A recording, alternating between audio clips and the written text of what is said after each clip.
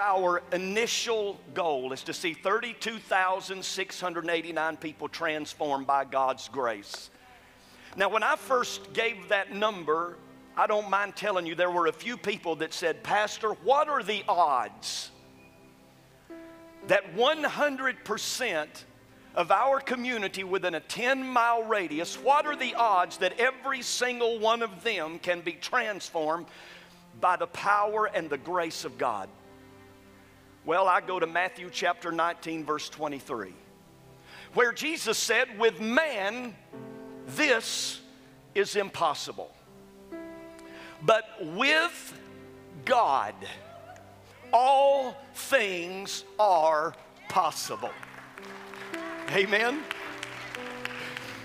Now, what I think Jesus was saying here in this passage of Scripture is that in and of ourselves, we really can't accomplish much of anything. But with God, all things are possible. So everything that I do, I want to do it with God. Because with God, nothing, do you hear me? This is not just something that I made up. This is the inspired Word of God that says nothing is impossible. And so this morning I want to talk to you about defying the odds. Now that is a phrase that is coined to describe somebody who accomplished something even though others had deemed it impossible.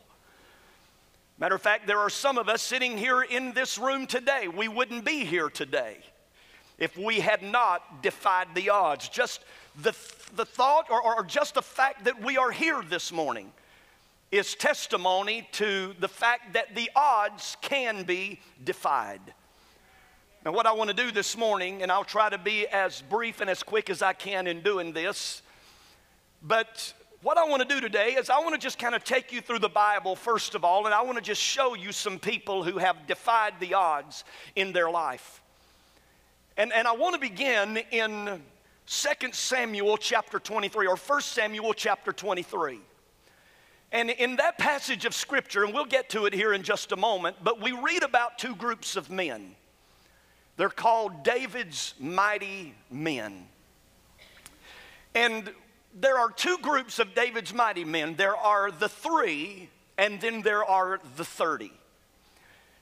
When we look at the 3, David's mighty men, the greatest of those 3, now get this name, was a guy by the name of Josheb-Basshebeth. There's your name for your child. Josheb-Basshebeth. And it says that Josheb-Basshebeth was the greatest of David's 3 mighty men. And all he did, the Bible said, was raise his spear against 800 men and killed every single one of them in one encounter. Wow. Now I know why he's got such a big name, because he did some big stuff. There's another of David's mighty men, a guy by the name of Eleazar. And Eleazar and David, as they were preparing to go to battle against the Philistines, Eleazar and David began to taunt the Philistines. The rest of the Israelite army was so terrified at the reaction of the Philistines that they fled and left Eleazar and David there by themselves to fight all of these Philistines. And the Bible tells us that Eleazar fought those Philistines for so long that his hand became tired and his hand froze to his sword. That's Eleazar. So you have Josheb-Basshebeth, you have Eleazar, and then the third of the 3 of David's mighty men was a guy by the name of Shammah. Shammah had inherited a piece of land. He had inherited a pea patch, a lentil field. The Philistines came together thinking that they were going to take Shammah's inheritance away from him. But I love what the Bible says about this mighty man of David. It says that he stood in the middle of that pea patch and killed every single one of those Philistines who tried to take his inheritance away from him. And then here's the key: that day God brought about a great victory, which tells me that it wasn't just these men alone who did mighty exploits, but it was these men with the help of God. And God gave them great victory. Well, then we see that David also had another group of mighty men. That was the 30. And the leader of the 30 was a guy, and this is one of my favorite characters in the Bible. Maybe you've heard about him, maybe you haven't. If you've not heard his name, then maybe you've heard about what he did. But his name is Benaiah. And the Bible tells us that Benaiah was the son of Jehoiada, a valiant fighter from Kabzeel. Now, Benaiah is the leader of David's 30 mighty men. He's the son of Jehoiada, a valiant fighter from Kabzeel. And notice what it says: he performed great exploits. Wouldn't that be great if you had that on your tombstone when you died? That they could actually put that there. He performed, or she performed, great exploits. What kind of exploits did Benaiah perform? Well, as we read on, it says, first of all, he struck down Moab's 2 mightiest men. Now listen, it's important that you read that correctly. It doesn't say that he struck down 2 of Moab's mightiest men. It says he struck down Moab's 2 mightiest men. The mightiest men that Moab had, he struck them down. Now, any way you look at it, this is 2-to-1 odds. But God gave Benaiah victory over Moab's 2 mightiest warriors. And then this next thing that he did, ridiculous, ridiculous. I don't know of any other human being that would even attempt to do this, but it says he also went down into a pit on a snowy day and killed a lion. It doesn't say he fell into the pit accidentally. No, it says he purposefully went into a pit on a snowy day and killed a lion. Now, we don't know what had been going on with this lion. Maybe this lion had been killing their livestock. Maybe this lion had been wreaking havoc on their community. We don't know. Most Bible scholars and commentators believe that he didn't just happen upon the lion, but that he actually chased the lion into the pit. Listen, normal people don't chase lions. Lions chase people. But he chases this lion into a pit on a snowy day. Look at this.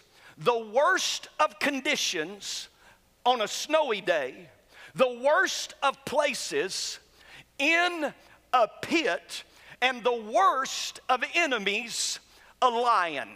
And you would have to admit that in this fight, the lion would have all the advantages.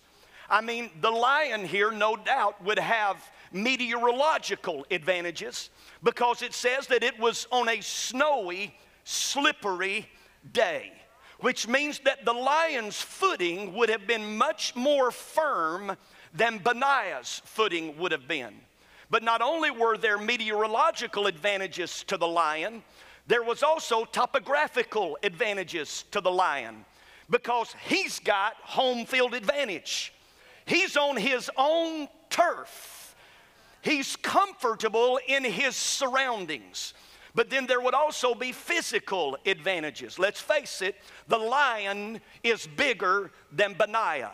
The lion is faster than Benaiah. Did you know that a lion can run 100 yards in less than 4 seconds? Did you know that the jaws of a lion are so powerful that they can crush the skull of a buffalo? Did you know that in one single bound, a lion can leap 30 feet?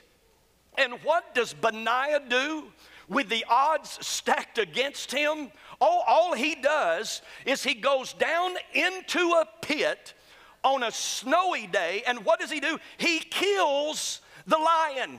The Bible leaves out any kind of information about any weapon that he might have had. Leaves out any information about what he would have had to have defended himself. But he goes down into a pit on a snowy day and kills a lion. And then notice the third thing that the Bible tells us. It says that he also struck down a huge. Notice the Bible doesn't just say big. It says he struck down a huge Egyptian, although the Egyptian had a spear in his hand, and all that Benaiah had in his hand was a club. But notice what this mighty man did. He snatched the spear from the Egyptian's hand and killed him with his own spear. This is a bad dude we're talking about here this morning. And notice what happens. It says, such were the exploits of Benaiah, son of Jehoiada, that David put him in charge of his bodyguard. I bet you he did put him in charge of his bodyguard. That's the kind of guy we all want to be heading up our security team, isn't it? A guy who can defeat Moab's two mightiest warriors. He'll go into a pit on a snowy day and kill a lion, and then snatches a spear from a guy that's 1.5 feet taller than him, has a 12 to 15 inch further reach than him. But what does he do? He snatches his spear away from him and kills him with his own spear. And you think this morning that the odds are stacked against you. Where do you think these men called David's mighty men, where do you think they got this kind of a defiant spirit? And when I say defiant, I don't mean in a negative kind of way. I mean people that others would look at and think those exploits are next to impossible. They don't even think twice about running to the battle. Where do you think they got this kind of spirit? Well, let's not forget whose mighty men they were. They were David's mighty men. You think they had been hanging out with David? I do. Why? Because David was a lion killer as well.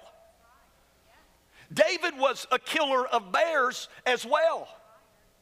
I mean, when he was just a little teenage shepherd boy out in his father's pasture, a lion and a bear both came to get one of his father's sheep.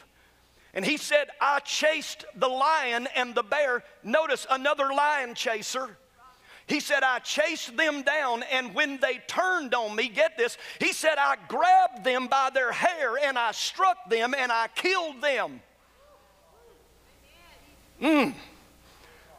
And these are his mighty men that we're talking about. But perhaps David's greatest challenge came early in his life when he stood toe-to-toe with a Philistine giant by the name of Goliath. You pretty much know the story. David's dad sends him down to the valley of Elah, where the Philistines and the Israelites are about to go to battle. On one hill on one side of the valley is the Israelites. On a hill on the other side of the valley are the Philistines. And the Philistines, the Bible tells us that the giant of the Philistines, or the champion of the Philistines, was a giant by the name of Goliath. And every day for 40 days, this giant would come out into that valley and he would trash talk the army of Israel, defying them, and in the process defying their God. And every time Goliath would come out and trash talk, the Israelite army that had advanced a little ways would turn and run back to a place of safety and refuge. David shows up in the valley of Elah with some bread and cheese for his brothers. And while he's there, Goliath comes out as he had done every day previous to this, and he begins trash talking the Israelites. And David wasn't going to have any of that. He volunteers, notice, not he was allowed, not he was forced, not he was made. He volunteers to go out and fight Goliath. And what does Saul the king do? He tries to put his armor on David. And David didn't feel comfortable with that. He's like, I can't go out there and fight this battle with all this stuff on me. So all he had as a weapon is he had a sling and 5 rocks. Now think about who he's about to go fight. A 9.5 foot tall giant. Just Goliath's armor weighed 125 pounds. The head on his spear was 15 pounds. And then he had another soldier that would walk in front of him carrying his shield, a shield that looked like a hood off of a 1972 Ford LTD station wagon. And that's his armor. And David is going out to fight this giant with that kind of armor and with those kinds of weapons. And here's what the Bible tells us. It said, then David said to the Philistine, he said, you come to me with a sword. You see, because Goliath had already been trash talking David. He said, I can't believe they would send a boy out here to fight me. I'm going to tear you to pieces. I'm going to feed your flesh to the birds of the air and to the beasts of the field. And David looked at him and said, you come to me with a sword and with a spear and with a javelin. But he said, I come to you in the name of the Lord of hosts, the God of the armies of Israel, whom you have defied. Now notice what he does not say. He does not say, you come to me with a sword and a spear and a javelin, and I come to you with a slingshot and 5 rocks. Why? Because he knew that wasn't his weapon. He knew that his weapon was God. And with God, all things are possible to them that believe. And he goes on, and it says, he said to this giant, he said, this day, the Lord will deliver you into my hand, and I will strike you, and I will take your head from you. This has got to be more than just a tactic of intimidation here. David's got to know this boy is going to fight back. All right? You know, in high school, you might have been able to get the bully to back down by intimidating him with your words, but not going to be the case here. David knows he's going to have to be able to back up these words with some fight. And he said, this day, the Lord is going to deliver you into my hand. I will strike you, and today I will take your head from you. And this day, he said, all of the assembly is going to know the Lord does not save with sword and spear. And the battle is the Lord's, and he is going to give you into our hands. It sounds to me like David has a proper perspective of who his God is. Listen, when the odds are stacked against you, one thing we're going to find out about you, we're going to find out just how big your God is. Because if you have a proper perspective of God, a proper perspective of God is the difference between a lion chaser and a scaredy cat. Amen? And David has a proper perspective of who God is. And he goes on and says, so it was that when the Philistines arose and came and drew near to meet David, I love this, David hurried and ran toward the army to meet the Philistine. Don't you know that he knows I'm not running out there on that battlefield by myself? God is with me. And if God is with me, I'm not going to retreat. I'm not going to run the opposite direction. Maybe there's an element of surprise here. I don't know. But he hurries and he runs toward the army to meet Goliath. You see, the Bible tells us in Isaiah chapter 55, verses 8 and 9 about God. This is why David would hurry toward Goliath. This is why Josheb-Basshebeth and Eleazar and Shammah and Benaiah were the kind of men that they were, because they had a proper perspective of who God was. And Isaiah reminds us of this in Isaiah 55, 8 and 9, the words that God himself spoke about himself. He said, for my thoughts are not your thoughts, nor are my ways your ways, says the Lord. He said, for as the heavens are higher than the earth, so are my ways higher than your ways, and my thoughts than your thoughts. Now notice what God says here. He says that my ways are higher than your ways. He says, for as the heavens are higher than the earth, so are my ways higher than your ways, and my thoughts than your thoughts. Well, it caused me to begin to ask the question, how high are the heavens from the earth?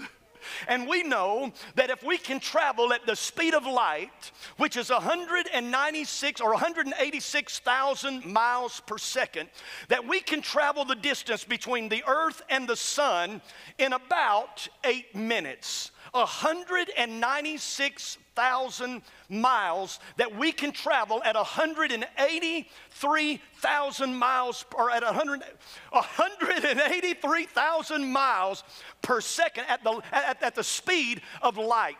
That we can be from the earth to the sun in about 8 minutes. That means when you walk out of this building here today, the sunlight that you feel is only 8 minutes old.